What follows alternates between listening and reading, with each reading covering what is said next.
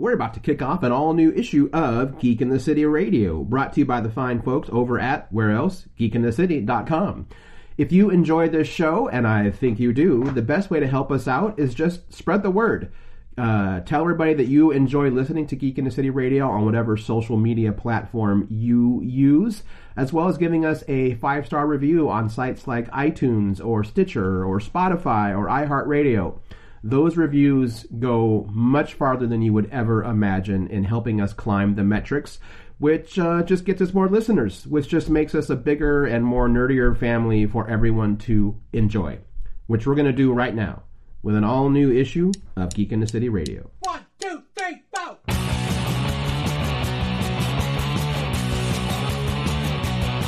It's been a long, long week. Why don't you spend some time with geeks? So many issues today into which we must delve. We're gonna talk about the stuff that makes you scream and shout. Hit the red alert. We're going War Factor 12. Thanks for pressing play. Now we're gonna save the day. All right. Why, hello, and welcome to issue 639 of Geek in the City Radio. I'm one of your hosts, Aaron Duran. You're on mute. That's been a long time. I'm one of your other hosts, Spinarina. I forgot that I was muted. And I'm your other host, Cable Hashitani. What's shaking, everybody? Host. Yes. Sorry. It's an off Tuesday, clearly. Yeah. Well, I mean, Denise, in your defense, I don't think you've done that in a long, long time. Well, I don't typically mute myself anymore. Whatever noises I'm making, you just have to deal with it. This is largely, true. Yes. That's true. Well, and then I panicked because I don't know if Melon uses the same key functions as Zoom or other stuff that we use, and I wanted to unmute myself with the keyboard, but then I'm like, wait, what if that doesn't work? Quick, where's my mouse? Where's the thing? Where is the button? So it was,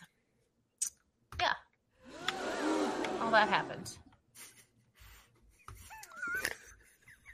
Yep. Not going to abuse that. Not going to abuse the new React buttons at all on here. Nope, not at all. It'll be fine. Not even a little. Don't ever give me new toys to play with. Well, let's see. Chat's already started. Someone has good news and bad news. It's poor homicidal fire cow. Whoa, okay. Oh, no. Well, let's talk about what we're going to do the show today while the cow drops the bad news. So on the show today, we are going to delve into the Ms. Marvel trailer like we had wanted to last week, but we ran a little long. Then we'll do our recap of the latest episodes of Avatar that we've watched. But the bulk of the show tonight is going to be going where no one has gone before. In this particular case, it kind of is. With Discovery. This is season Discovery 4. Is Yeah, this is very much where no one has gone before, so yeah. All right, the good news is Our Flag Means Death is an awesome show. Okay, yes, I think we can all agree with that. I haven't watched it yet, but all signs point to yes. Yes, well, yeah, I was so Taika Waititi posted this really nice Instagram post about how important the show was, or how important the show is, and for the people he makes it for.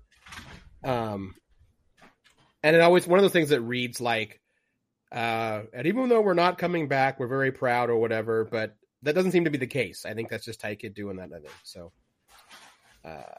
the bad news is about something local. Yes, and I don't feel comfortable saying it because I have heard things about the owner who likes to make things actionable. So until such things are proven, that's I will. If you're reading this text, the thread, I will say allegedly. Okay. Yeah, I have heard rumors that the owner is very litigious, and that's the last thing this show needs. Yes, indeed. Yes, indeed. So that's certainly something that people should vet for themselves. Yes. And it wouldn't be the first time that a local place was under fire for similar allegations that turned out not to be true, if I recall. I found out something recently. There were things about, there was a bar in Southeast Portland where all of it was true, and then it sold, so it is no longer true about the new owners of said bar. Which one? Crush. I mean, if these... Crush. Oh. At the beginning of the pandemic, they fucked over every single one of their employees. The new owners, however, have gone, oh, no. Oh, nope. That's never happening again. Oh, that's good. I hadn't heard the thing about the new stuff. Yep. I recently found this out. I've only ever been to Crush before that knowledge ever came out, and after the change of hands. So, well, that's good. Yeah, that's good to know. I haven't been to Crush in years, so it's. I mean, but it's good to know that because the Crush is an important spot for the LGBTQ community and whatnot. Yeah. It had also been the home for the Portland chapter of Dr. Sketchy's. Oh, that's right. Yeah. Mm-hmm. Well, I'm glad to hear that it's getting better.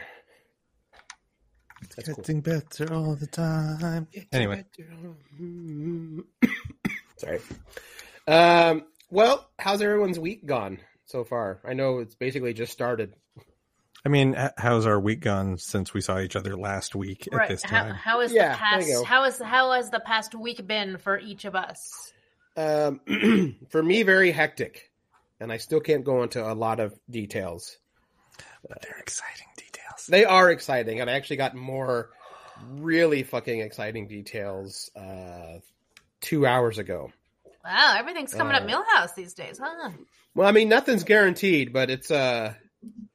Pretty fucking cool. So yeah, that's me. I could tell you everything that's going on with me, but that is a short list. So no, it's been an uneventful week for me. So you know what? All work and no play. Well, I mean, Monday through Friday. I mean, these all work days and some play. Yeah. These days, I don't think you should be like, an uneventful week is not necessarily a bad thing these days. Well, yes and no, because uneventful to me means I don't necessarily have a lot to do. That makes the day go by slower. Ah, okay. Versus fair. Like this week, there are many, circumstantial things going on, and also it's spring break, and so my hands have been pretty full, and it's only Tuesday. Oh, that's right. Spring break. Yeah. That time. Mm-hmm. Where 2 weeks from now, we're going to see the jump in cases. It's going to be awesome. I still mask up, so... Yeah. Well, we talked about it really quick on the show, and we can't delve into it too much. We don't want to go crazy, but Wizard of the Coast announced a new book today. Which sounds just pretty righteous, called Journeys Through the Radiant Citadel. It's a setting and adventure book. For the first time in D&D's history, the entire thing is written by brown and black people, and I believe at least 60% of the artists are people of color. And a lot more women involved in the book, and a lot of members of the LGBTQ community. That's pretty cool, actually. That is good. Came out of nowhere. Like, I started looking at it. And first off, the book looks gorgeous, especially the alternate art cover. Yeah, it really does. So, man, Wizards keeps dropping stuff that, like, it used to be, I was like, I don't need that book. I don't need that book. And it's like, that hasn't happened in a while now under this kind of new, whoever's guiding Wizards in D&D right now, they're hitting a sweet spot. They have found their Dave Filoni. I mean, maybe. I don't know if it's set up that way. Where like there's the one person kind of thing, but that's not necessarily a bad thing. I don't know how they're set up either. No. And out of the three of us, I deal with the company more directly. That makes sense. And then another little bit of news that happened. It happened late. It got announced late last night, and I read about it this morning. Has nothing to do really. Well, I guess it has to do with like nerd and pop culture.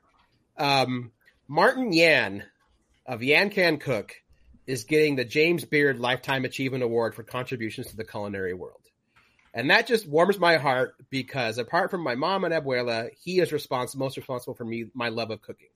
I used to watch Yan Can Cook on PBS religiously. Never missed an episode. So that's just cool. And I love that he still does the same shtick. If Yan can cook, so can you. I mean, that's kind of built into the formula, isn't it? Yeah, no.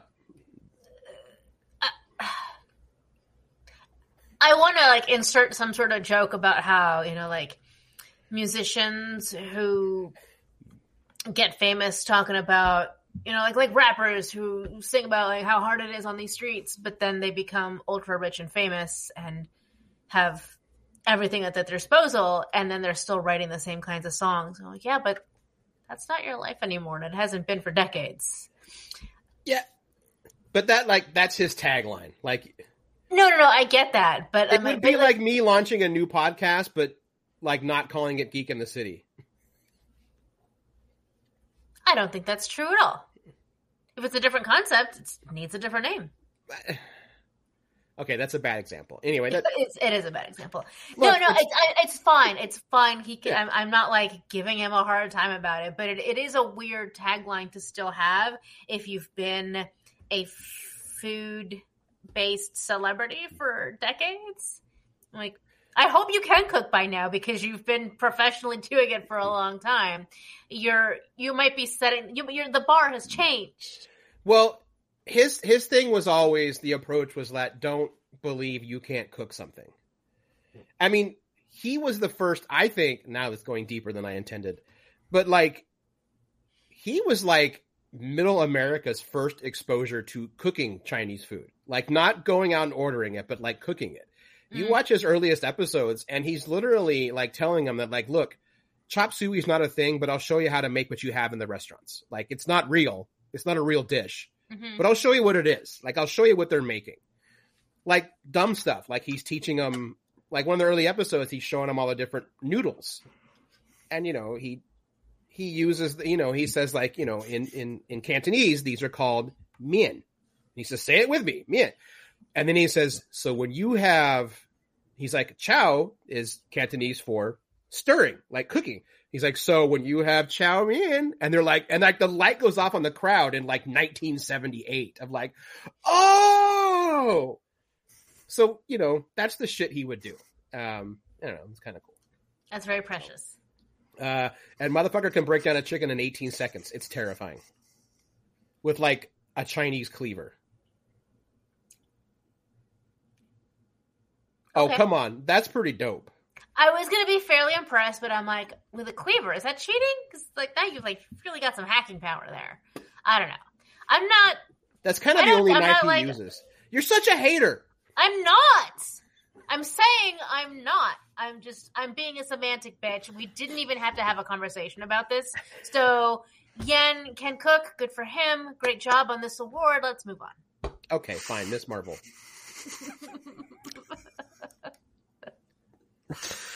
What is Aaron?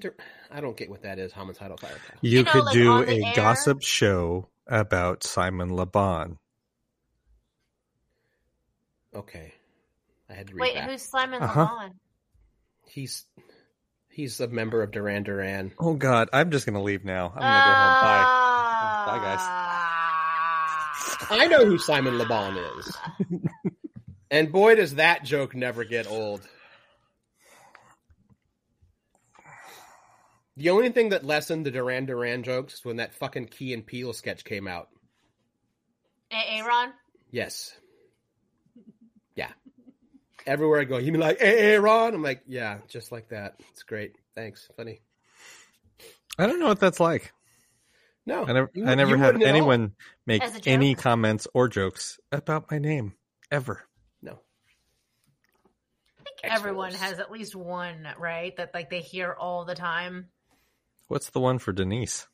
DeNephew. Oh, Denise? Where's DeNephew? Honestly, if you guys have I've literally never heard that in my life. Really? Wow. No. Because Because that's absolute like dad joke. It's not even funny. I know, that's why it's so funny. I can't believe you guys are laughing. It's hard. It's terrible. I think it's because the way you just delivered it, you're like, bam. Because I'm so fucking sick of it. Stupid joke. Stupid. It really I've is. never heard that till today. I've been hearing it for, let's just go ahead and say 35 years, probably. Wow. Oh my God. Yeah, I'd be sick of that too. Yeah. If it helps, I'll never use that one. Mm-mm. Don't. Unless you want to be on my list of like fucking drunkles I hate. No, I'm good. I'll take a hard pass on that one. That was an excellent portmanteau. I'm very proud of you. Drunkles? Yeah. Mm-hmm. Yeah. I don't take credit for that one. That one just exists. That one's nice. I like that one too. That's true. Key and Peele made fun of my name too. D Nice. That one's less funny. Yeah. And no one ever knows how to fucking spell it. I'm like, there's only one way to spell it. How do people mess it up?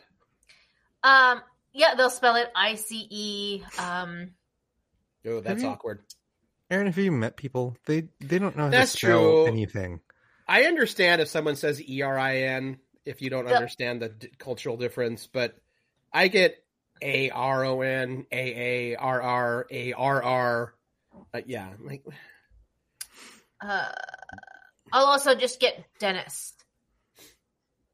Either the spelling or pronunciation. Like they'll see my name and say Dennis, or they will hear my name and spell out Dennis, Dennis. And I'm like, you don't know English. Again, have you met Americans? That's true. Do not get me started. Yeah. Every time I hear Dennis now, I think of an old strong bad. When he's Dennis. doing when he's doing the tech, he's talking about the old text adventures. He's like, "You are standing in the cave. On the cave, there is a table with a flask. Your directions are north, south, east, and Dennis." It's dumb. Miss Marvel. We all watched the trailer. This is true. Yes. It comes out in June. June 8th. June 8th. So that's marked on our calendar of things to do. Aaron, I think you had the strongest feelings about this trailer. Do you still have strong feelings about the trailer? I like the trailer a lot, and I'm excited for the show. I'm curious how they're going to handle her powers. Mm-hmm. It looks like she's getting the cosmic bracelets. So the bracelet in the comic is an affectation of her own design. It's something from her own culture. I didn't remember that. And to be fair, I only read like the first, I think like 12 issues of Miss Marvel. And not because I didn't enjoy it. It just became one of those books that I think at the time I was working at TFOS, so I was reading everything. Yeah. It's one that I've collected over the years, and I end up like with a lot of things, I end up getting an entire year's worth of the series and then go through it and read all 12 issues at once. Yeah. Like over the years, it has consistently been still one of the best books that Marvel's putting out. Yeah. So, but yeah, the wrist bracelet is always only on her left wrist. And it's an affectation of when she designs her own costume finally. So it looks like that they're using that as the source of her power based on the trailer. Okay. So the thing I'm curious about, and this may still happen, I don't know. I'm sure someone on Twitter who like knows someone who works in the writer's room is trying to say something. I don't care. Whatever. I am curious if her powers allow for her to physically change herself, because one of the big like moments for her in the comic is that she can choose to be a white blonde teenage girl as a superhero. Mm-hmm. And at first she's tempted. She's like, they'll take me seriously. Cops won't pull guns on me if I look like Captain Marvel, basically. Which part of it is she loves Captain Marvel, and that's totally a reason. I get it. But another part is her dealing with the fact of like she says in the trailer, I'm a brown girl from Jersey. I don't get to do these things. So in the comic, it's a willful choice of like, no, I am a brown girl from Jersey. You know, who has to deal with stuff that, you know, white Protestant kids don't have to deal with. Sure. You know, yeah. So I hope they don't skip over that by just kind of giving her powers being more how we saw it, which looked really similar to Captain Marvel's power cosmic stuff. Like visually. Yeah, like in the comics, she's an Inhuman. So like she got all of her powers because I think that was during IVX where the Inhumans and the X-Men were feuding and Terrigen mists like covered the planet. Yeah. And like that's when they discovered, oh, Terrigen mist not only turn humans into superhumans, but it also apparently kills mutants. Yeah. Yeah. So it was a whole thing, and that was where she was born out of. There are no, like, just like Wanda and Pietro, there are no mutants in the MCU, so there's no Inhumans in the MCU either. I know they made the TV show. Right. It didn't go well. No. And even though it does appear like Black Bolt is in the Doctor Strange movie really quickly. Mm-hmm. Or Black Bolt. And I know that, you know, Agents of S.H.I.E.L.D. had Inhumans. They still haven't had Inhumans in the MCU. Right. So I think it's, I think that, like, I'm fine with this being the conceit of this is how she's getting powers, because now they seem to visually match the kinds of powers that Captain Marvel has and that Monica Rambeau has. Yeah. Which makes more sense if you're going to have them be the Marvels of the Marvel universe. Right. I do agree with your point. I would like them to keep a lot of the cultural identity stuff in there because that's important. That is definitely part of her character. Yeah. For the rest of it, I'm just going to let it play out. I did really enjoy the trailer, and she does seem to have the sass that the character in the comic has. I like her daydreaming animated bubbles that go on. Yes, very much so. The affectation of getting to see a character's thoughts or hear their internal monologue almost as though it was another character is one of my favorite things in TV and film. I don't know why I enjoy it so much, but I also kind of like it when they not as much, but when they text balloons, when characters are texting with each other and you get the balloons on screen. I like that mostly because it's easier to read than trying to just showing us the phone and trying to read it. I'm like, on screen, their phone on camera. Yeah. Like, bitch, I'm watching that on TV. I can't see. Right. It's like, I'm not. Don't you know I need reading glasses? Don't most people at this point? Aren't you know we're becoming the old, so we can't do this anymore. I mean, I'm not. I don't need reading glasses. Right. Just being a dick now. Yeah, it looks good. I like that they haven't shown, even if there is some kind of big bad. I mean, the big bad could just be society. Mm-hmm. Which is a perfectly acceptable big bad right now, you know? Yeah. Yeah, I mean, it's a great teaser. Like, it has me interested. She looks great. The actress playing her looks fantastic. Mm-hmm. It's just pretty cool. And, you know, again, I keep feeling like this is still just leading up to the Young Avengers we're going to get one day, which has me excited. You know, we're getting closer. Yep. The next one to be introduced is America Chavez. And that's in May for Multiverse. May. Yeah, I'm so excited for that. Yep. I just. Is she coming out? Is the Multiverse coming out before the Marvels? Yeah. Yes. Marvels is next year, I think. Okay. Yeah, the next shows that are coming up this year, it's Moon Knight, which is next week. Man, that show looks insane. Yeah. Yeah, the trailer for that one. Whew. Like everything I've seen, it's like, nope, this just gets more nuts and gives me less information every time they show a trailer. It's like, I don't know what's going on. Which is great because I don't want to know, other than that we get Mr. Knight as well as Moon Knight. Mm-hmm. So it's Moon Knight and then Ms. Marvel, and then sometime later this year is She-Hulk. Oh, that's right. Weird. I thought She-Hulk was earlier this year, but it's apparently later. It still doesn't have a release date. I think there's one more. Oh, maybe it's is there the second season of What If is probably in there too. Yeah, that would track. Yeah, that makes sense. Wait, so is that that means Multiverse is the only movie we're getting beyond Spider-Man No Way Home this year, right? Is that? Well, No Way Home was last year. Oh my God. Yeah. It was just in the theaters that long. Yeah, it was in December. No, we get March Thor now. Love and Thunder. Winter. Oh shit, that's right. Yeah, we get Love and Thunder. That's why there's a Lego set out for it already. Right. Thank you. The Goat Boat. The Goat Boat. I cannot wait to buy that set.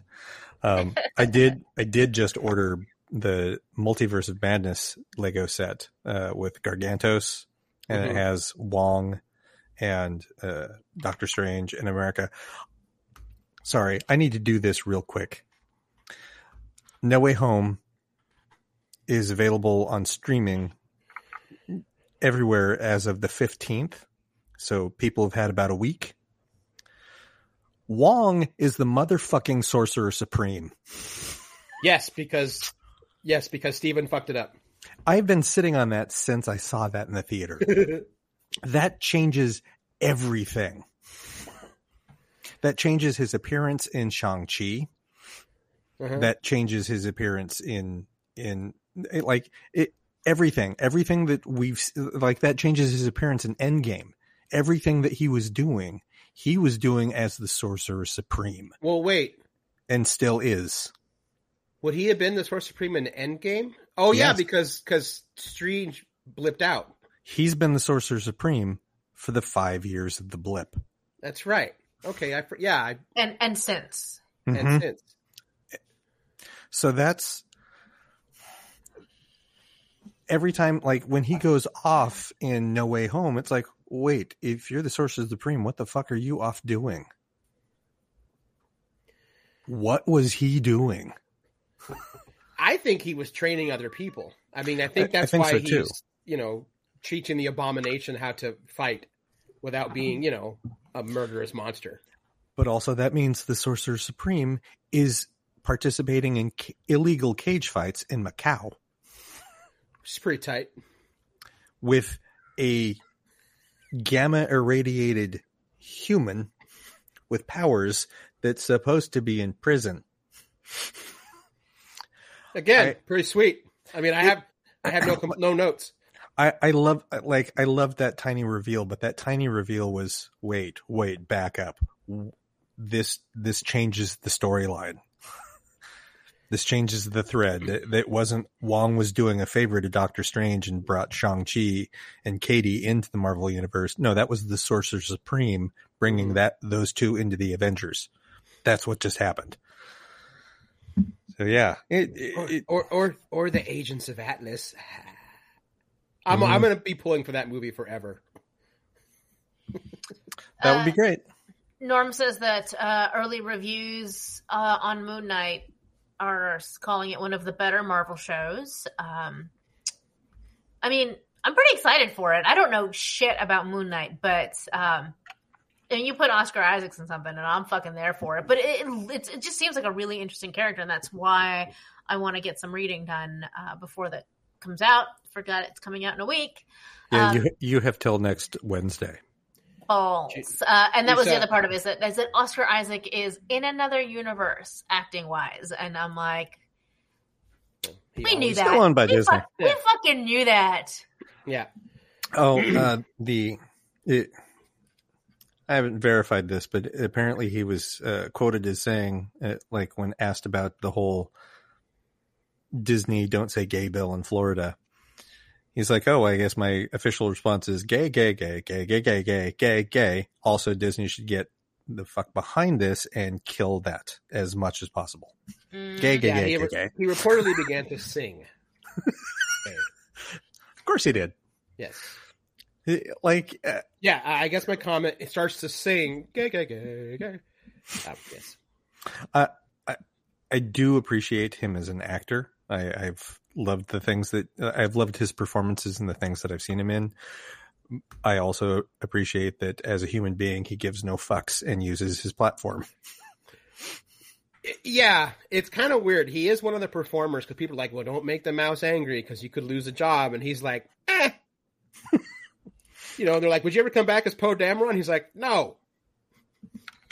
He loathed The Rise of Skywalker. Like, he had a miserable time. Apparently, a lot of people had a miserable time making that movie. They all did. Yeah. Oscar Isaacs has had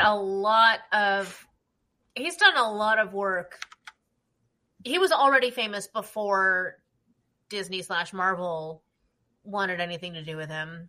Yeah. So, you know, he doesn't have to give a shit. We watched, just last night, we watched the new Ryan Reynolds movie, The Adam Project. And it's got Ryan Reynolds, oh my God, you know, Bruce Banner, now I'm going to blank on his name. Mark Ruffalo. Mark Ruffalo. And Zoe Saldana, right? Zoe Saldana, yes. And I was like, look at all these Marvel folks doing other stuff. Yeah. And then I was like, no, just kidding. All of them were actually famous before they became Marvel stars. Yeah. And that's not super true of everybody. I mean, Jennifer Garner is also in it. She's famous and has never been in a Marvel movie. Oh, no, that's not true. She has. Isn't she Elektra? Yes. Yeah. I was thinking about that too, but I'm like, yeah, but nobody liked that movie, so does it even count? Oh, that's because it's a bad movie. It's a bad movie. It's worse than the Affleck Daredevil, but still better than Catwoman. Yes. I would also, well. Yeah. So it's we're not better. saying, Go ahead. We're saying, so Catwoman, Elektra, Daredevil? Yeah. Oh, see.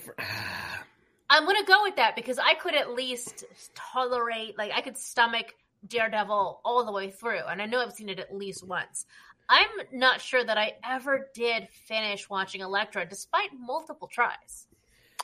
Yeah, I would go Catwoman, Ghost Rider, Elektra. Oh, Ghost Rider. Ghost Rider is good for only one scene, and it's literally the scene with the motorcycle and the horse as spirits of vengeance. It's a 20-second shot. Now, the second Ghost Rider movie is pretty tight. It's still dumb. Yeah, but it's Ghost way Rider, more enjoyable. Ghost Rider 2 is higher. Yeah, that's true. Yeah, cool. Yeah, no joke there. Yeah. But yeah. Yeah, because I do believe Ghost Rider 2 has the scene where the spirit of vengeance like possesses a large machine and pees fire. I remember. I think so. Maybe. You're saying that's the one redeeming scene in the film? No, that's just a scene. Okay. Yeah, that's in Ghost Rider 2. Yeah. Well, Ghost Rider 2 also has Idris Elba. It does, yeah. Oh, did not know that. Yeah. Fire Cow is talking about how is mentioning that Batman vs Superman: Dawn of Justice is the worst superhero film, but I think right now we were strictly talking about Marvel films. No, Catwoman is not a Marvel movie. Marvel. Oh no, you're right. Okay, well then, yeah, throw. I haven't watched Dawn of Justice, so I can't say. I think at some point I will watch it just so I know whether or not it's better than or worse than Catwoman. I mean, it's after a certain point, it is just a grab bag of shit, right? Yeah, I will. Like you're just like splitting hairs on which one is worse versus another.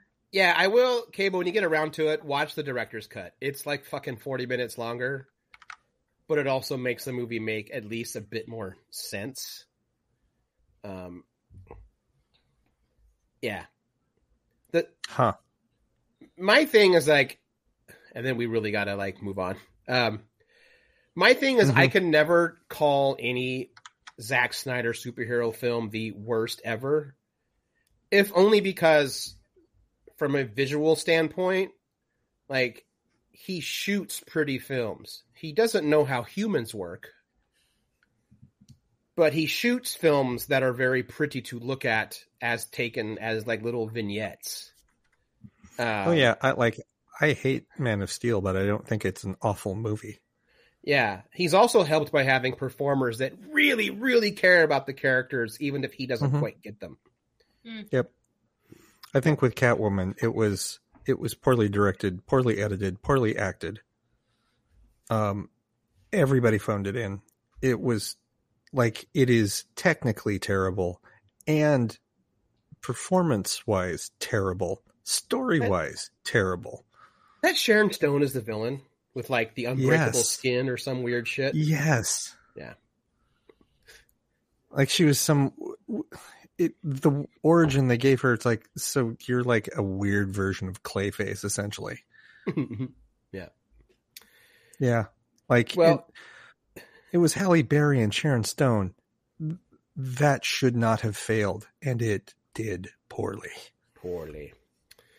Well, should we jump into Avatar? I'm a fan of Halle Berry as an actor. No, we were skipping Avatar. Avatar's the dessert. We're doing Discovery. Oh shit! We got all right. Whole season of Discovery. I completely heard you incorrectly. Then I apologize. That's all right. I'm also. Oh, go ahead. I don't remember. Go ahead. Sorry, I just had something weird come across that I didn't realize. Sorry, it'll derail a little bit. I didn't realize that Jon Favreau is a consulting producer on the Orville. We probably knew that at the time, but it was, that was years ago at this point. Like when it first came out. Right. All right. That's all. So, season 4 of Discovery covered a lot of ground, had a mid-season break. I think we talked about a lot of the first half as it was going on, and then just kind of took the second half as one big chunk so we could talk about it at the end. But the gist of it was there's this giant space anomaly that eats up space and destroys and could potentially destroy planets, that just shows up and then disappears and then shows up somewhere else. And the Federation has no idea what it is. Nobody in the Alpha Quadrant, Beta Quadrant, or Gamma Quadrant seemed to know what the hell it was. So they went, well, maybe we ought to go find out. And they did. And they turned out to be an alien species from another galaxy. They were split on how to do it. One half wanted to go, hey, let's go make friends. The other half was like, nah, fuck this. Let's go blow them up. Right. And that's pretty much where we jumped into the second half of the season. Yeah. And even though I will always side on the, let's try diplomacy, you couldn't fault the people that were like, no, let's fucking blow it up. Like, they're going to kill us. And they don't even know we exist.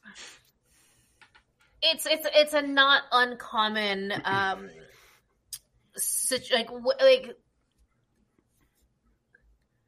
when a problem like this occurs, it's kind of always split pretty evenly between people who are like, no, we have to figure out a logical, reasonable way to work this out, and the people who are afraid and want to take action based on that fear. And neither of those, it's not unreasonable to feel that way. Maybe a bit, what's the word? Short-sighted. Right. If something comes at me and has the ability to destroy an entire planet, what makes me think that I can take it on straight on and win? I'm like, I'm probably just going to get myself destroyed too, and anyone in the vicinity. Mm-hmm. Mm-hmm. And I think that was part of the point, was that they wanted to show that sometimes there have to be other approaches other than using violence.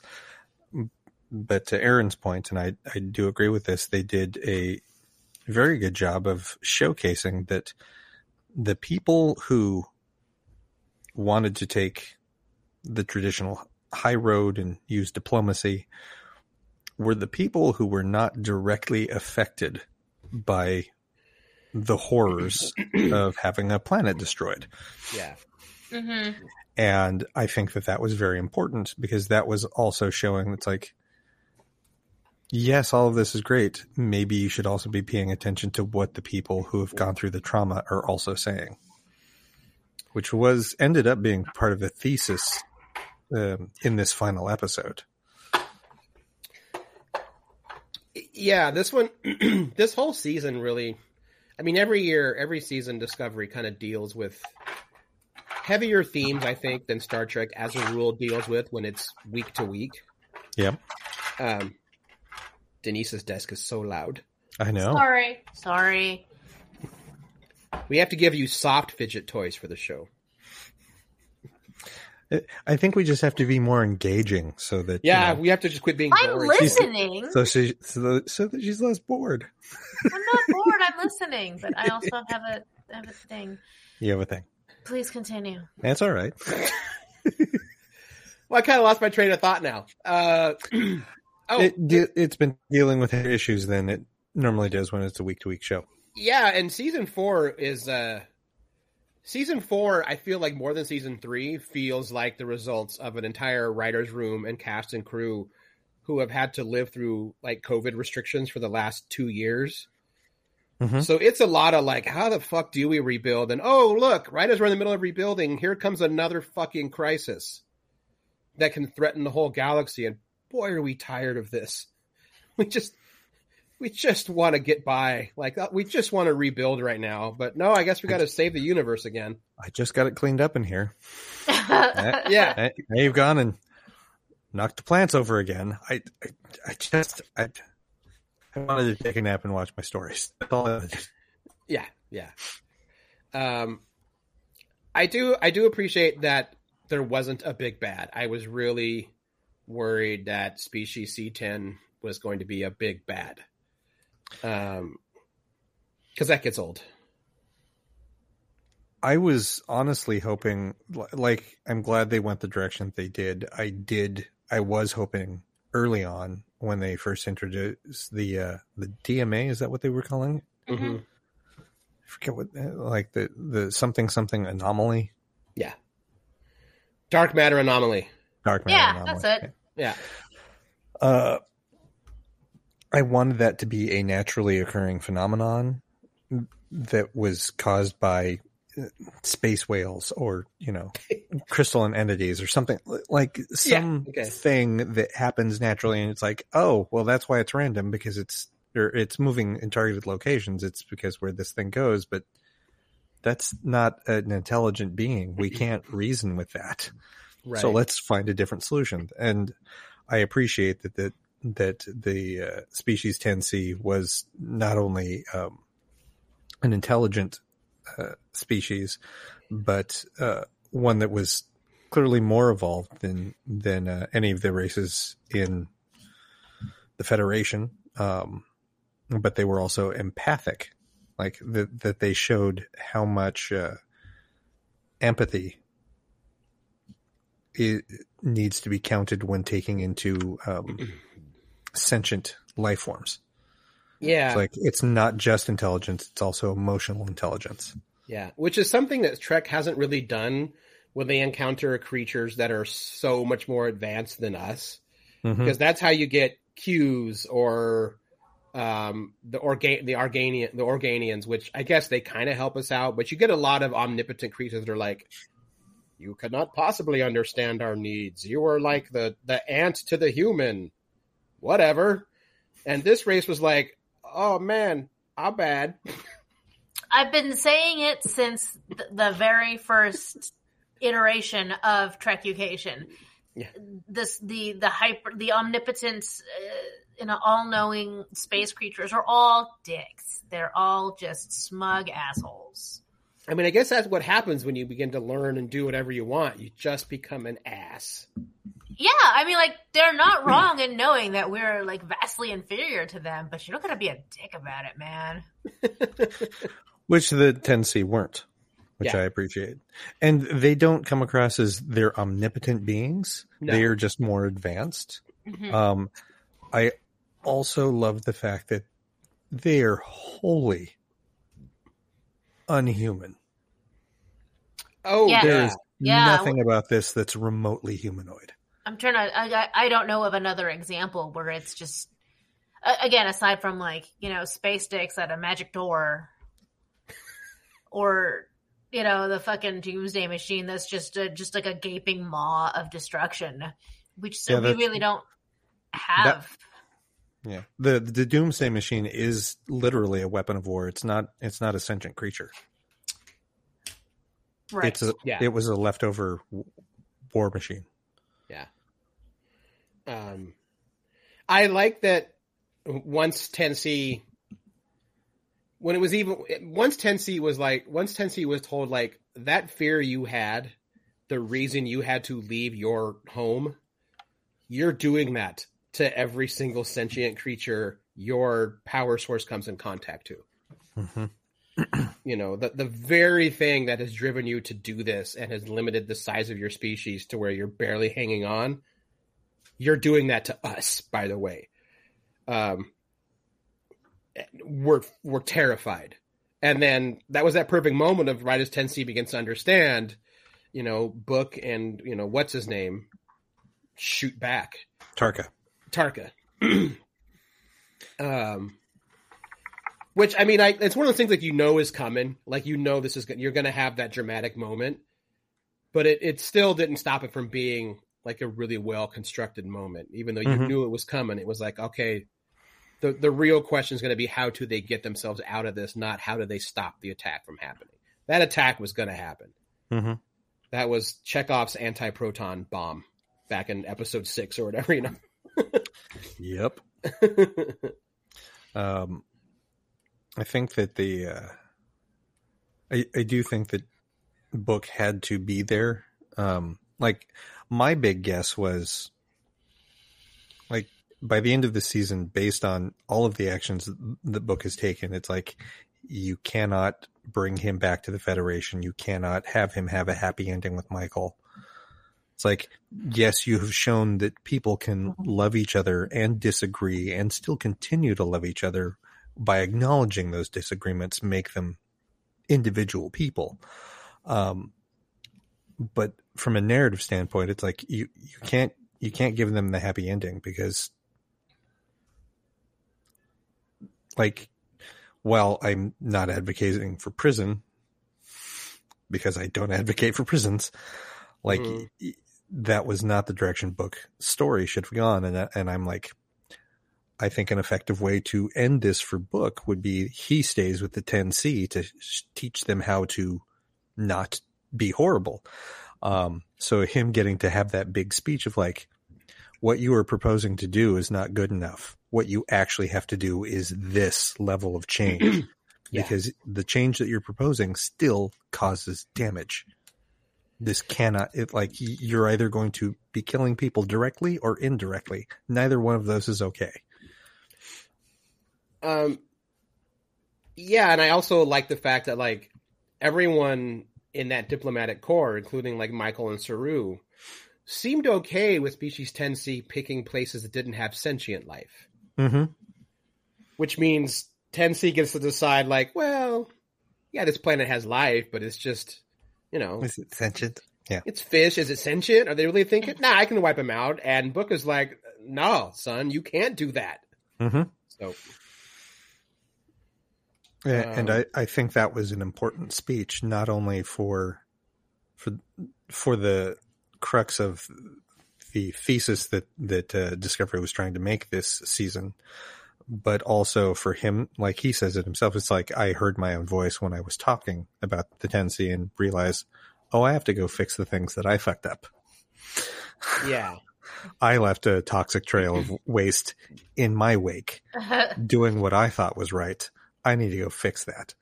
But everyone in the Federation needed to hear that. Everyone who's not part of the Federation needed to hear that. And the viewers at home also desperately needed to hear that.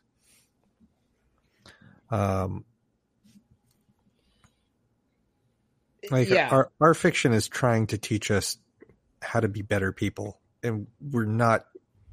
I don't know that we're paying attention. I am glad that Book. I mean, who knows what happens in season 5? But I'm glad that Discovery this season didn't end with Book being back on the Discovery and he and Michael cozying up. Mm-hmm. Part of it is because Star Trek has this really bad habit of not having long-term or longer-term ramifications for main characters who do things that are wrong. That, yeah, you know, like over in Picard, you know, Girardi's, you know, she still has a job, and I get that maybe she's being influenced, but like she, you know, killed the dude. Oh But yeah, it yeah, happened. it's all good though. You know, let's go ahead and just put you on a ship. You know, it's fine. You know, Trek has a long habit of doing that. In fact, I think the only time that didn't really happen was on DS9 when Cassidy Yates got busted for smuggling for the Maquis, and you know, she's like, I'll not take it back. And Disco's like, I wouldn't ask you to, but you're going to jail. And she's like, I'll see you when I get out. And he's like, yes, you will. I love you. But, you know, because it's like Sisko doesn't really disagree with what Cassidy's doing, but he works for an organization that does. And, you know, I love you, sweetie. I'll see you when you get out. You know, Which is hypocritical because he breaks some pretty major rules as well. But he decides it's for the greater good. the greater good. The greater good. And he doesn't get caught.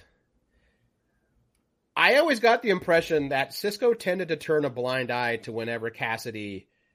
And in fact, I get the impression that if you were trying to help people barely trying to get by and survive, Sisko had no problem being like... do. But if you get caught, your hand's kind of forced, kind of thing. Tied, I think you mean. That's what I meant. Sorry. Yes. Yeah. Once, as long as no one knows what you're doing, that's fine. But if you get caught, I can't. Yeah, it's defend you. I can't protect you. It's like how in Pale Moonlight, fucking Garrick knew that fake wasn't going to cut it. So Garrick knew from day one, oh, I'm going to have to fucking kill this senator. It's the only way this works. It's a fake. God, I love that episode. Mm-hmm. So yeah, With all the mirroring, speaking of the esteemed Captain Sisko, with all the mirroring and hints that this season did of Deep Space Nine, when they went in, when the 10C opened a wormhole back to the Alpha Quadrant, I'm like, I was 100% ready for Captain Sisko to show up on the bridge of the Discovery.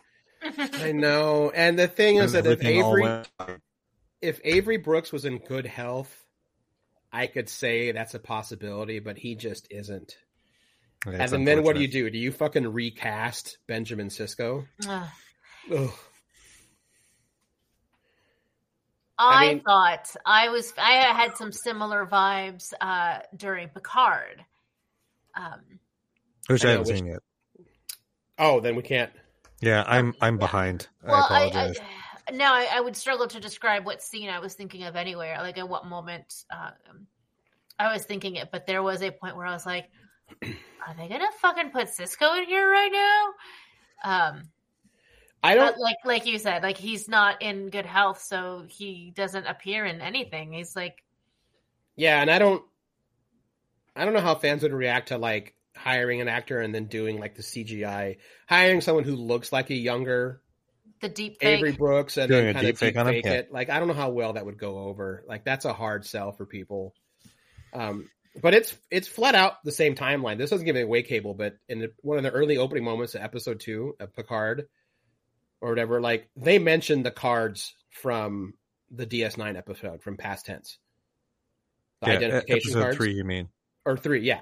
Sorry, yeah. Yeah, no, I already know that 2024 is the year of the Bell riots. That's like been the big thing. As soon as they said we're going to 2024, like in the trailer, I'm like, wait a minute. Yeah. That's why I went back and watched those episodes. Like you've already got Starfleet officers in that time period in San Francisco. Yeah. Okay. Anyway, on the Discovery front, can we take a fun little jaunt into fucking Saru and Tarina? Oh man, getting that Kelpian and Vulcan love on. Oh my god, like two fucking introverts, just the cutest, awkwardest. I really appreciate them giving Michael a love interest. That makes sense. Like, they do that with captains all the time, but like,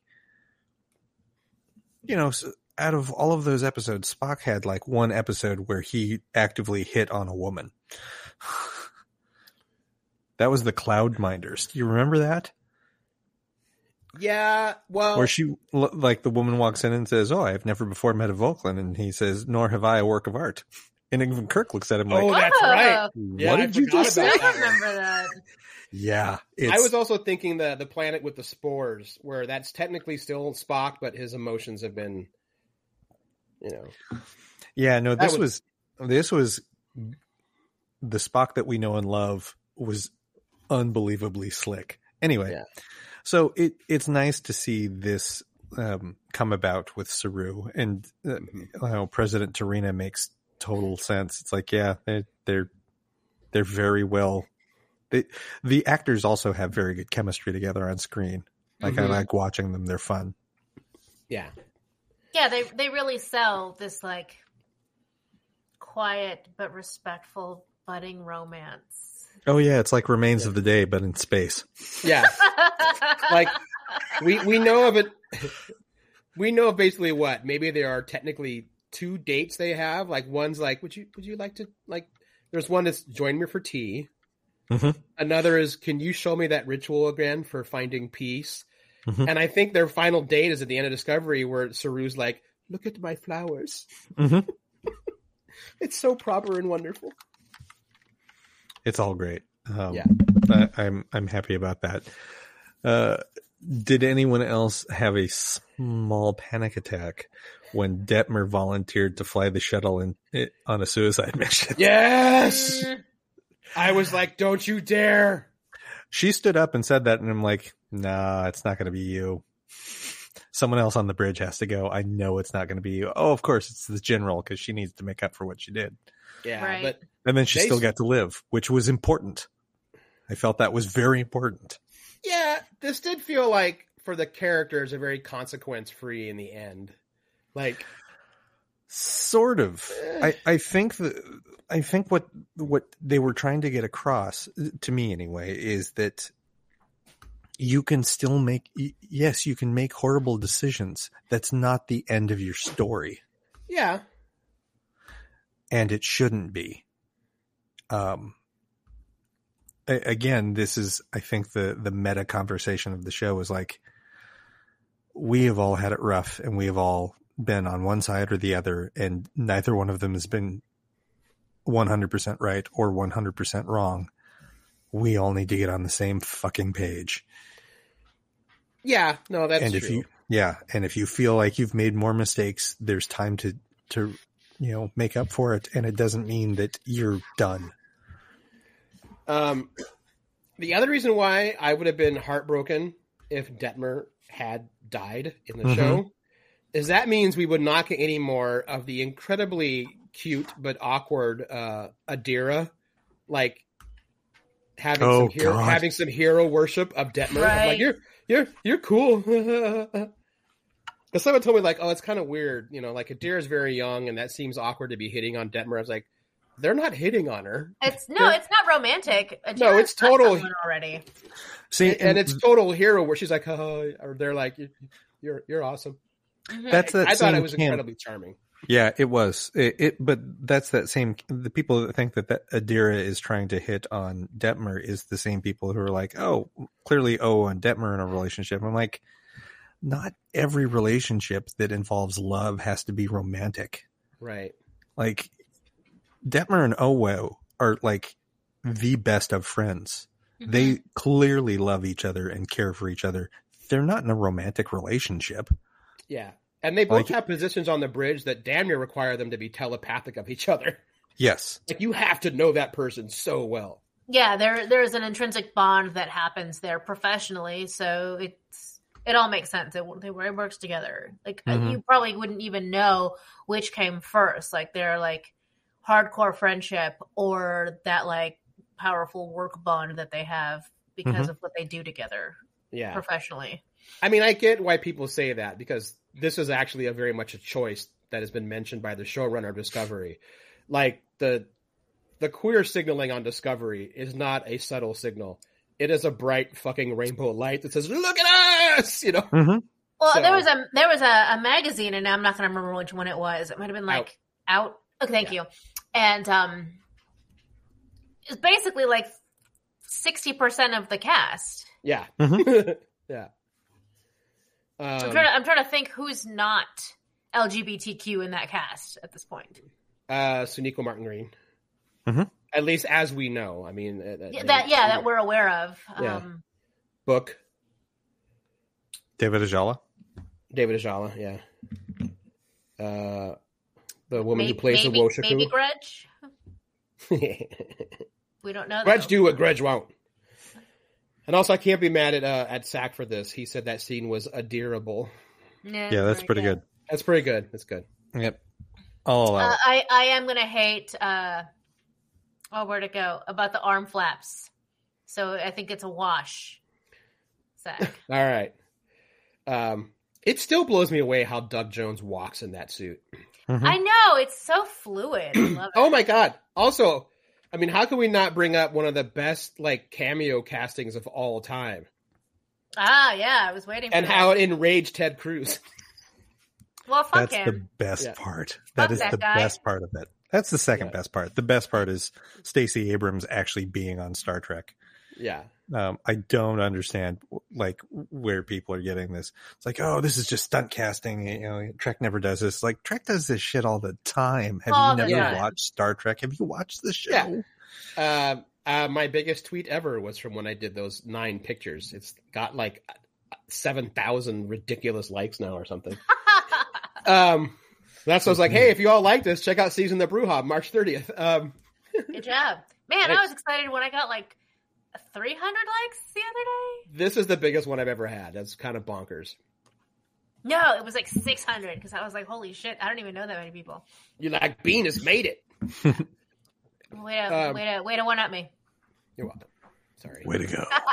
Well, I think the main complaint I've been hearing from idiots, and that's just what I'll say is idiots, is that it doesn't seem right that someone who is a standing politician should have that large of a presence on a show like that. And I'm like, they're not forbidden from doing other jobs. Oh, wait, what do you mean that large of a presence on a show like that? What does that mean? She's running for governor, so they're thinking that this gives her an unjust leg up on her opponents, which is the most ridiculous statement ever. That's stupid. We all know the real reason why people are saying it. Yes, they have a fear of a black female president. Star Trek does like to predict the future. I mean, I got excited for the social aspect, and there is a social aspect to Stacey Abrams playing the president of Earth in the future. But honestly, I respect her work. I love her work. I've supported her campaigns as best I can. But I also know that she's a huge nerd, and I think my initial like, oh shit, was because she got to do that thing that like every fan has ever dreamed of. Like, oh my God, they offered me a little tiny part in Star Trek. That legitimately, that's what I was happy about at first. I was like, oh, Stacey Abrams, that's so cool. You got to live a dream. And then I was like, oh wait, this is also a really socially important movement too. But fuck yeah, that's cool. That was my gut reaction to it. Yep. I do have to admit, I did not recognize her on sight. I guess I haven't seen her face that many times. That's fair. But I don't. I can't imagine an argument that someone can throw about her being on the show that is valid. There's not, and I didn't go into it too much, but my only reply to the person, I only responded like one person who brought the political angle. And I was like, dude, you know what? There has been the same sitting president or senator who has been in every single Batman movie. What? So I don't remember his name, and he might still be a senator. Okay, so remember in The Dark Knight, the Joker is in Wayne Tower, and he's threatening all the rich people because he's throwing the thing for Harvey Dent, the fundraiser. And Joker goes up to that one guy, that old man, because the old man says, we don't respond to people who make threats. And he's like, oh, you don't, do you? That's a senator. Mm-hmm. And he has been in almost every Batman movie because he loves Batman, and he's a senator. And he's like, can I be in your Batman movie? And they're like, sure, senator. And he may be retired now or whatever. And I speak from ignorance. I don't know his positions. I don't know a lot about him.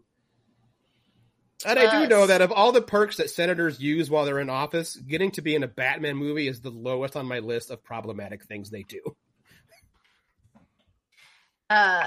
Scott in the chat says that it's Patrick Leahy. Okay, he probably is a piece of crap. I mean, he's an ancient white man. Yeah, I mean... Oh, he's a senator from Vermont. Politics. He's the Democratic senator from Vermont. And look, that's what I'm saying. But the point is, like, nobody said shit about that. Nobody said shit about it. No. And you know, and I know that the fucking admiral in Hunt for Red October, you know, he was a senator or a congressman. Yeah, no one gave them shit. I remember when AOC went to the the Met Gala. Mm-hmm. And like threw a fit about like, oh, that's like a $5,000 plate party plus the dress, blah blah blah. I'm like, well, that's not how it works. Right. And if I remember correctly, the Met Gala is considered, even though it's got a lot of pomp and circumstance, I do believe city or district representatives are invited for free because of the status of the Met. It's a weird. Yeah, sure. Basically, she didn't buy a ticket to go. No. Well, I think what was established was I wouldn't know for sure, but what I remember reading is that like mostly designers buy tickets to those events because they want to have someone wear their garments to the event. So like, look, right. I'll buy your ticket, just wear my dress. It is. Right.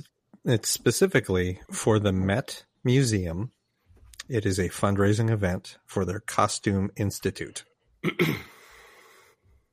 Which is why it's such a big deal for designers. It is, it encourages the rich and famous to wear outrageous costumes and show off. That's the whole point of it. It is a fundraising event. So that's why it's expensive, because, you know, we don't want to pay government money to fund these things. We want billionaire philanthropists to pay into it because they get tax write-offs for it. Not that I have other opinions about this, but these shouldn't be. Yeah. The military should have fundraisers. Schools shouldn't. Yes. And quick side note, Leahy has been in 6 Batman movies. Wow. He wasn't in the Batman because of COVID, and he literally said, I had too much to do in Congress to be in the Batman. And he apparently donates all his fees and everything he gets paid to Vermont charities, so whatever. Oh, well, good for him. Yeah, it's fine. They should be allowed to do that rather than sell stock while they're serving in Congress. You could be in all the fucking movies you want. You shouldn't be allowed to play the stock market when you're in Congress. There you go. I think that's a fair trade-off. Yeah. Well, I look forward to season 5 of Discovery. Me too. I think when season 2 of Picard wraps, we will give our thoughts on that. Mm-hmm. And I also like that season 4 just kind of ended. It didn't end on a dun dun dun. What's coming next? It just it did feel a little anticlimactic because we are so used to these like big bads and there's a big battle and you know all of that, but everything ended on a good but also realistic note. Like the thing with Book where he has consequences Mm-hmm. It's because they did that 4 episodes ago. The big bad. They before they went out in the galaxy, or out of the galaxy and into the new galaxy, they had the meeting with Kovacs, David Cronenberg. They're all sitting around the table talking about what they're going to go do. Mm-hmm. And Kovacs, who is clearly the expert in these matters, it's like, however you think the meeting with 10C is going to go, you're wrong. However you think that communication with them is going to be, you're wrong. Whatever you think about this species, you're wrong. All of it is wrong. That's the only guarantee I can give you. And he's like, we can do this, and this is what the delegation has to be, and this doctor is going with you, and he'll be great. And everyone just kind of stops and goes, I'm sorry, you're the expert. Why are you not going with us? He's like, because I have other things to attend to. I'm too important. I'm wondering. And everyone in the room went, what are you doing that is more pressing than an intergalactic species destroying our galaxy? And his response was, pray you never find out, and left the table. Do you think he's a Q? I don't think he's a Q. I think he's actually doing something that is another threat. Well, go back and watch that. Go ahead. I'm sorry. I was going to say that the communications officer, Bryce, Commander Bryce, who's normally on the bridge, that has been replaced by Lieutenant Christopher for most of this season. Mm-hmm. When we have seen him, they did mention that he's been working with Kovacs and he can't talk about what he's doing. There's something else going on. And also, I rewatched part of the season, that scene with him. Mm-hmm. The Kovacs is fiddling with a communicator on the table. It's a Picard era communicator. Fuck. It's the arrowhead with the 2 bars behind it. Mm-hmm. Yeah. I don't know how I've managed to enjoy Star Trek this long and this far without it having either David Cronenberg or Tig Notaro in it. Yeah. Because I love both of these editions. Yeah. Tig was great, by the way. She didn't. I was starting to feel like she didn't have a lot of airtime in this season, and I guess they were just saving her for this final arc. Yeah. And I really enjoy her. I love that she still admits that she has no idea what she's saying half the time. It's all gibberish anyway. Yeah. The true, that part's acting. The part that's all Tig is her snacking all the time. It has to be. Yeah. I'm famished. You get me some food. Well, yeah, it's for however much she wants to like complain or like sort of like apologize for it, she still sells the shit out of it. Mm-hmm. I think my favorite bit, and America's convinced, she's like, that was ad-libbed and everyone went with it, is her last communication to Stamets in engineering, where she's like, all right, Bobcat. and everyone else just kind of goes, Bobcat? Their reactions felt very... Tig just made that up. I think Anthony Rapp had maybe hinted at the fact that was actually ad-libbed. Because I thought I read somewhere on Twitter where he said something like, the problem is that nickname is sticking in real life. I don't know why, but I think it really works. Mm-hmm. Do not ask me why, but it just feels right.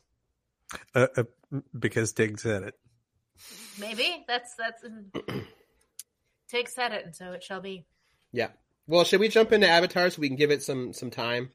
Yeah. Yeah, I think so. While we do that, I'm going to pop these open. Okay. And try to eat them while we're reviewing. Well, Avatar. if you don't mind vamping, I need to get water so bad. My throat's killing me. I'm sorry. Certainly. In fact, this is a good time for us to take a break. Cha-cha-cha-cha. Well, like Cable said, this is a great spot for us to take a break and thank our sponsors. First up, we have Bridge City Comics, 3725 North Mississippi Avenue in Portland, Oregon. They are simply one of Portland's greatest comic book shops, and they have every genre you can possibly think of. You know, as I've said before, comics are not all just superheroes and whatnot. They, you know, they run the gamut of genres, including, you know, Mexican folklore characters that take place in Portland, Oregon. Just no shame at all. Yeah, other great thing about, you know, Bridge City Comics is that Michael and the whole crew down there have always been a huge supporter of independent creators, creator-owned, you know, small press and zines. In fact, they have a locals-only section. As soon as you walk into Bridge City Comics, look to your left, there's a bookshelf there with just smaller press from local creators, as well as, you know, larger creators who live in the area, though, like highlighting folks like, you know, Kelly Sue DeConnick's work, or David Walker, or Matt Fraction, Greg Rucka. Like, they all kind of have their own little section, you know, within Bridge City Comics, as well as, you know, finding their titles with the regular graphic novels and stuff like that. But that is just one of the great things about Bridge City Comics is their appreciation and love for local creators. As is their focus on all ages and young readers, too. They have entire sections dedicated to young readers for all genres, and they even have a pretty cool spinner rack. So, you know, if you find yourself, you know, missing the days of going through the spinner rack and getting your funny books, Bridge City Comics can help you recreate that days for yourself and all the future generations. So check them out. Bridge City Comics, or also find them online at bridgecitycomics.com.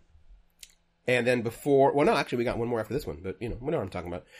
Guardian Games is the weird way that I'm getting to here. Guardian Games, they have been our longest sponsor, 345 Southeast Taylor Street in Portland, Oregon. Like I said, all through the month of March, they are highlighting women creators, designers, and artists within the gaming industry, be it, you know, card games or dice games or board games or whatever. They are highlighting women that who have created some of your favorite games you have played and some of your favorite art from the games you have played. So yeah, check them out. 345 Southeast Taylor Street in Portland, Oregon. We also have some exciting news about Guardian Games coming up that we can't talk about, but keep listening to the show and we will reveal it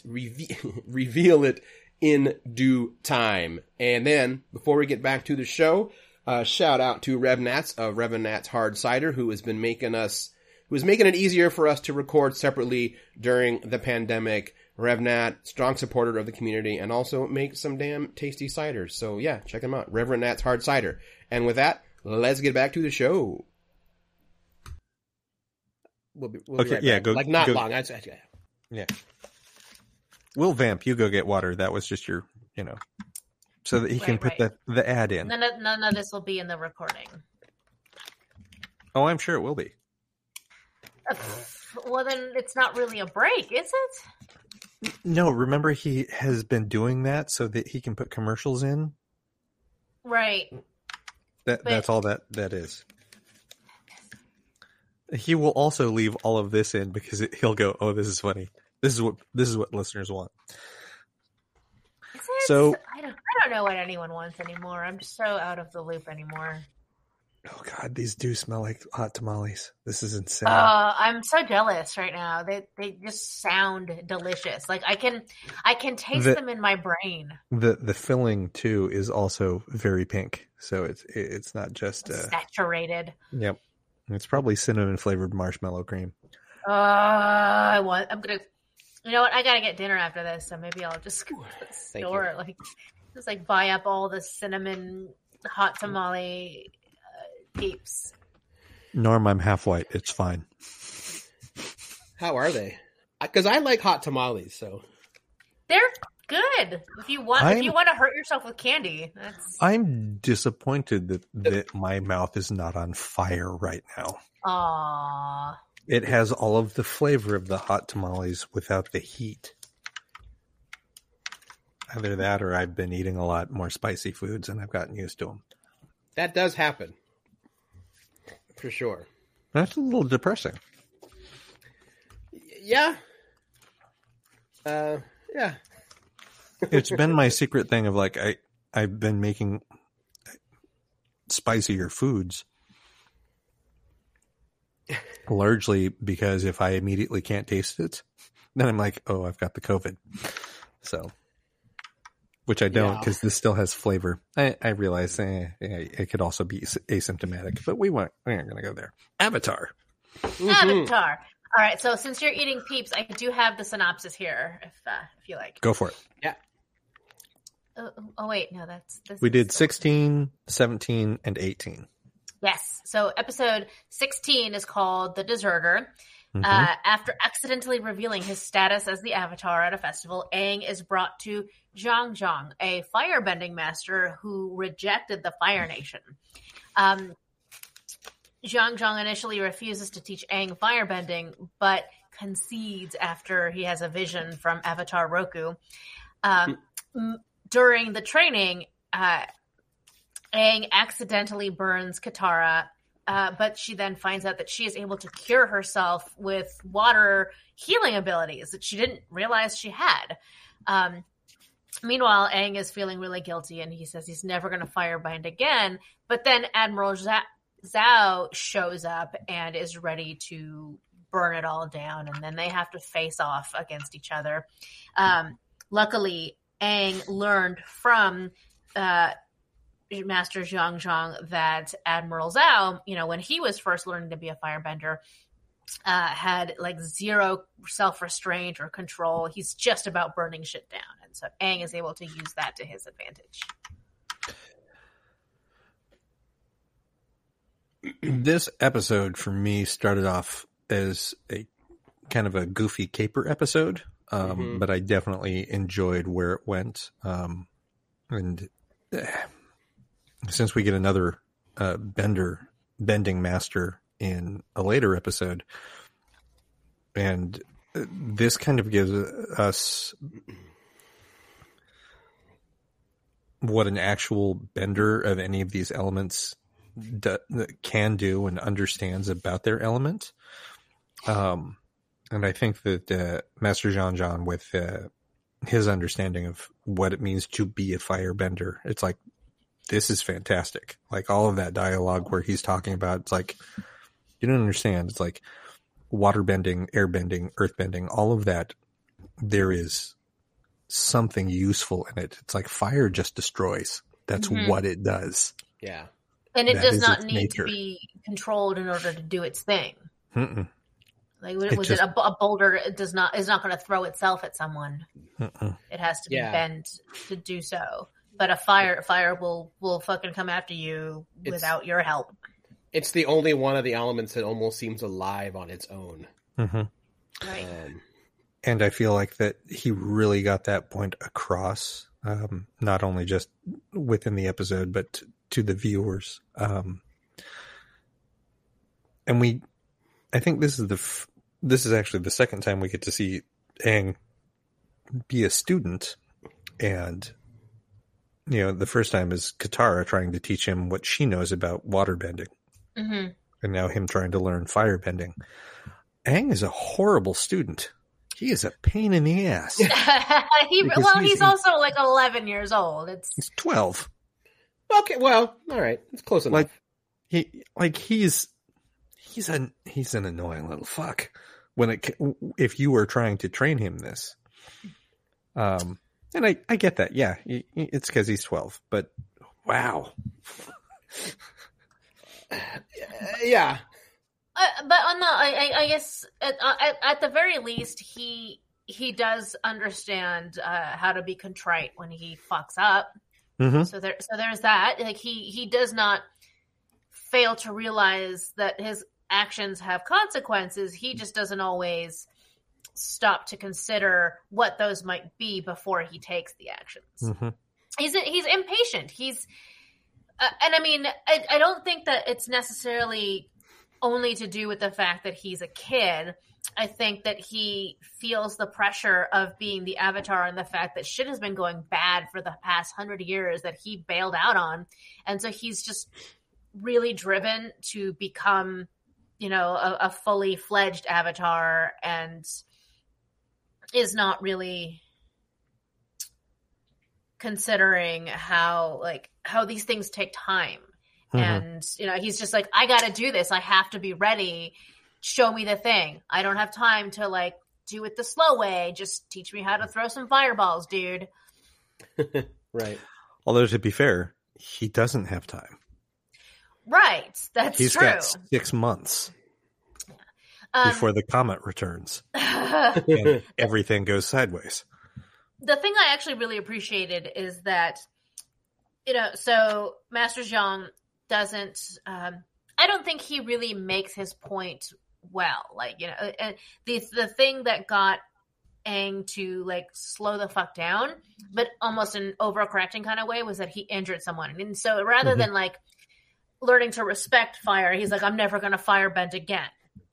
I think the thing that really taught him the lesson that Master Zhang was trying to bring across was the fight with Zhao, because now he gets a chance to see like, oh, this is why Master Zhang didn't want me to do it this way, like why he has a method, because this guy is supposed to be super powerful and I beat him doing nothing. Like he fucked himself over because of his impatience.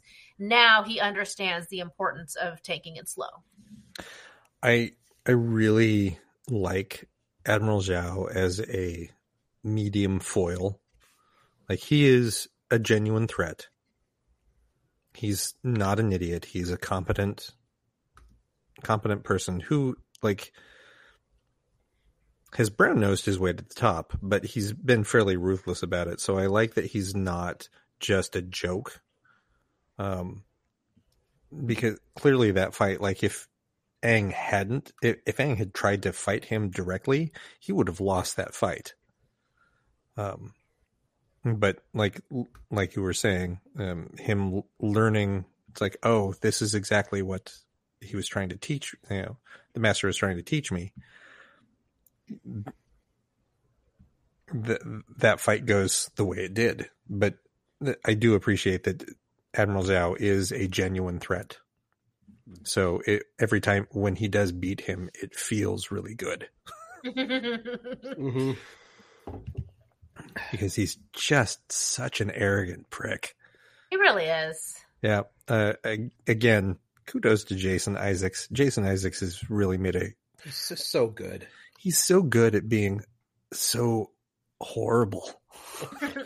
when he's given a villain to play, he's like, done. I am in it to make you hate me. It's like, yeah, your characters are vile.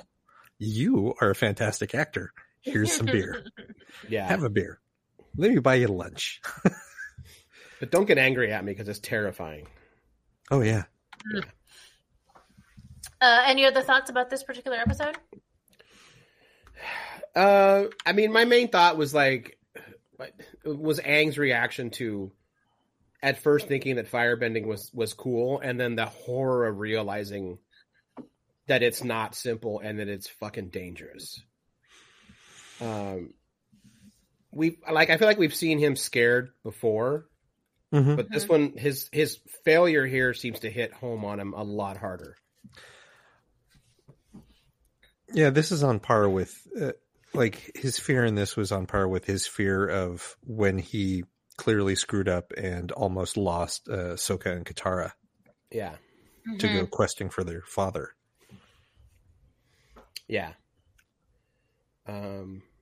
Like he doesn't, those are the, he's afraid for things that he's afraid of losing people. He's afraid of losing connections. He's not afraid of anything else as he's want to leap before looking.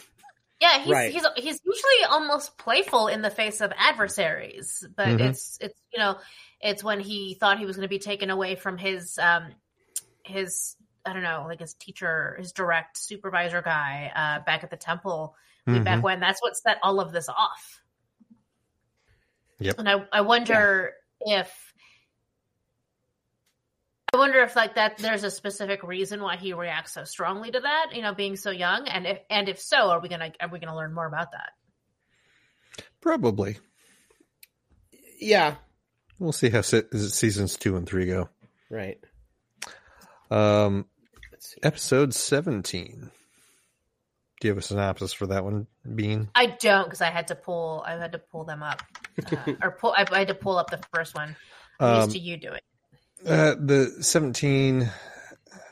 I don't even remember the title of this one. I know. I went blank on it. I do have the title. It is the Northern Air Temple. That's right. The Northern Air Temple, starring Odo. Rene Aubergenois is voice in this episode.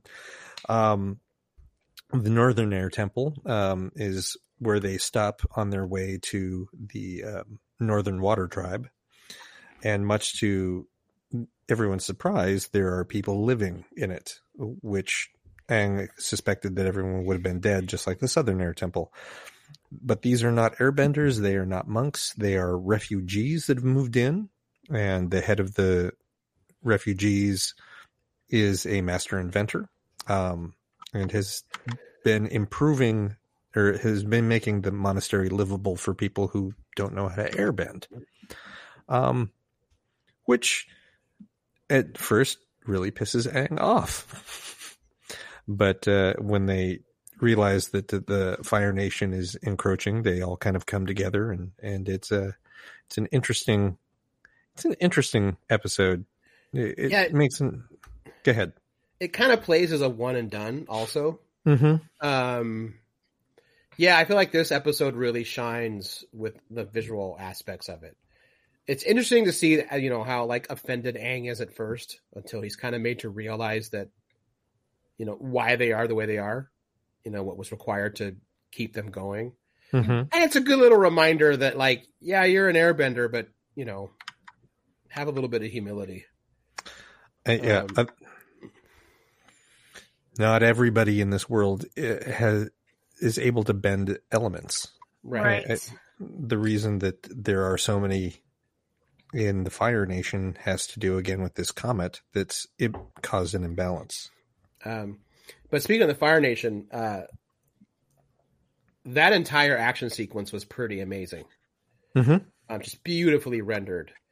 Because again, like, it's my first time coming to this, so I've scenes that I think people are like, well, yeah, everyone knows that's a cool scene. Well, I don't.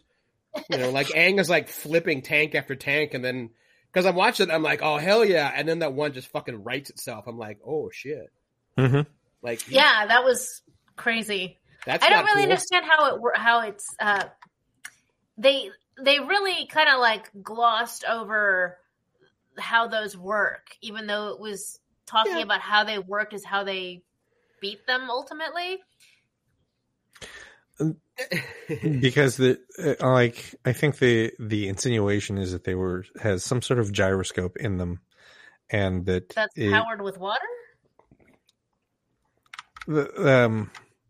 There is water in the mechanism, which a waterbender could then exploit as a weakness. I see. But then it seemed to me like what Katara did was just waterbend the snow and ice that was already on the mountain to sort of like block and flip, like push them around. So I don't know. That one felt a little clunky to me.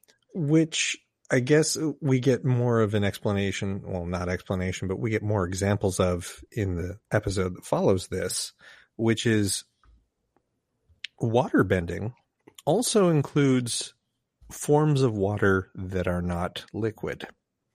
Yeah, we can kind of roll into it too. I guess I didn't realize that hadn't been established yet. I don't think it had. Like, not to the extent, and we get that definitely in the next episode, which is the waterbending master. And this is the heroes finally arrive at the North Pole, but for Katara, the trip may have been in vain as Master Pakku refuses to teach girls waterbending. This is definitely a outdated gender role episode in that these particular gender roles are outdated and should be changed. Most of it is that they're all welcomed into the water tribe. There's a leader, there's a princess, Sokka very expectedly falls in love with the princess. But the jewel of this episode is Katara learning that the waterbending master won't teach her anything because it's against their culture. Right. And even Aang trying to teach her surreptitiously is an affront to them. they're only good for using their waterbending for healing. When she's presented with the opportunity, it's like, we will continue to teach the Avatar so that he can learn waterbending, but you have to apologize. Her take is, you know what? Fuck you. Outside now. Yeah. Because the guy won't stop being a smug asshole. Like that character, like, was really laying it on thick. And I think that was to prove the point to the viewer that this is not okay. None of this is okay. Right. And when you're presented with this, it is perfectly acceptable to go, nope, I'm not doing it. You don't deserve an apology. Right. Even if it means Aang isn't going to get what he came here for. But you have to draw a line somewhere. Yep. I think that essentially that guy was abusing his power by like saying like, I can say and do whatever I want because you need me. Mm-hmm. I also appreciate that she also went into that fight knowing I'm going to lose. I don't care. That was my favorite part. Like, she knew she would lose because she doesn't have any real training, and yet she fucking gave it her all, and she's actually quite good at it. Yeah, that was the other thing. It's like, oh yeah, I don't know what it's like. I need a waterbender to teach me. Teach you what? Those were some advanced fighting skills, kid. Yeah, there was a moment where I thought maybe she would win the fight. Mm-hmm. Mm-hmm. She definitely got up every single time she was knocked down. But yeah, this is also where we see that waterbending includes being able to freeze and unfreeze water rapidly and then still control it while it's frozen. Yeah. So, which makes sense. That terrifies me. Like, are they going to? What does that say about steam? Vapor, like, just like I think like the physics, say we're good to go. Mm-hmm. Same reason why they had to tweak create or destroy water spell in D&D when people realized that druids could desiccate an opponent like that. Woo! Mm-hmm. They're like, oh, we should reword this spell a bit. Yup. Ugly bags of mostly water. Yeah. That's why I don't drink water anymore. There you go. Woo. Only booze for me from now on. After this. So the B plot of this episode. Let's talk about that. Oh yeah. Ahsoka and the princess. No. I was thinking B-plot? that's the C plot. The B plot is Admiral Zhao taking all of Zuko's crew and from his ship because once again he is pooling all available resources to come after Aang. For whatever reason, he knows this week that Aang and his friends have made their way up to the Northern Water Tribe, so he's taking everyone and everything, and they're going to go up there. And so now, largely because he knows that the Water Tribe is not to be trifled with. It's like, oh, well, if we're going up there, we can't go with a standard platoon. We can't go with even double our standard platoon. We have to bring everything because they fight back. That makes sense. We're fire, but they're water in an entire area where there's nothing we can set on fire. That's true. Their whole village is made of ice, which is pretty cool. But that means that now Zuko is on his own and just kind of hanging out. But the key thing that happens here is when Zhao comes to be a dick about taking his crew, he sees in Zuko's room that he's got these two swords hanging on the wall and immediately recognizes them as the weapons that the masked lurker, I forget what his actual name was. The Blue Spirit. The Blue Spirit was using the day that he took Aang and got him out of their fortress. And so now, because he suspects Zuko, he puts a hit out on him. Mm-hmm. And I think they were some of the same pirates from that episode a while back. They were the exact same pirates. They decide to pull off this job by blowing up Zuko's ship when he's the only one on it. But spoilers, he survived that explosion and is now going to infiltrate Zhao's fleet as they are on their way to the Northern Tribe. Mm-hmm. You're right. I'd forgotten about this plot, which is probably the more important one of the. Well, it's the second most important, largely because I think this is the beginning of the character arc for Zuko that anyone and everyone who's watched this show says that Zuko's story is the most important story in all of Avatar. Or it's their favorite, or it's, it's so poignant. So what we've seen so far of Zuko is that he does believe in fairness. He does believe in there is a right and a wrong. He doesn't believe that life is worthless. Like he believes in the lives of the people of the Fire Nation. And well, he's very obsessed about getting the Avatar. I think he's beginning to question why and what he's actually after. And now this hit from Zhao, like I like that. Clearly, Uncle Iroh and Zuko understand. It's like, no, Zhao's trying to kill me. I think the best thing I can do is be dead until we can do the same to him. Again, like Zhao is not, he's an intimidating foe. He's still a minor boss, but he's not a stupid foe. Mm-hmm. Yeah. I mean, he would be a lot more dangerous if he, had a little more patience or care in his craft. Yep. Mm-hmm. Restraint.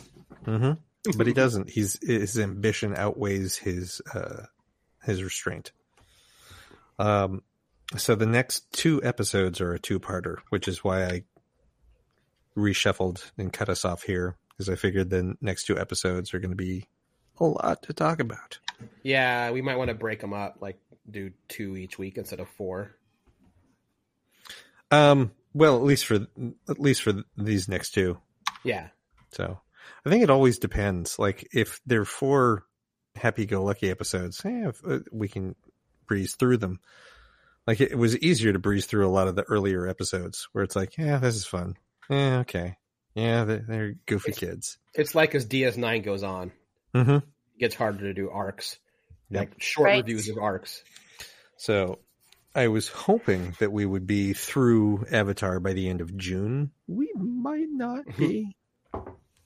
So we'll see. Maybe.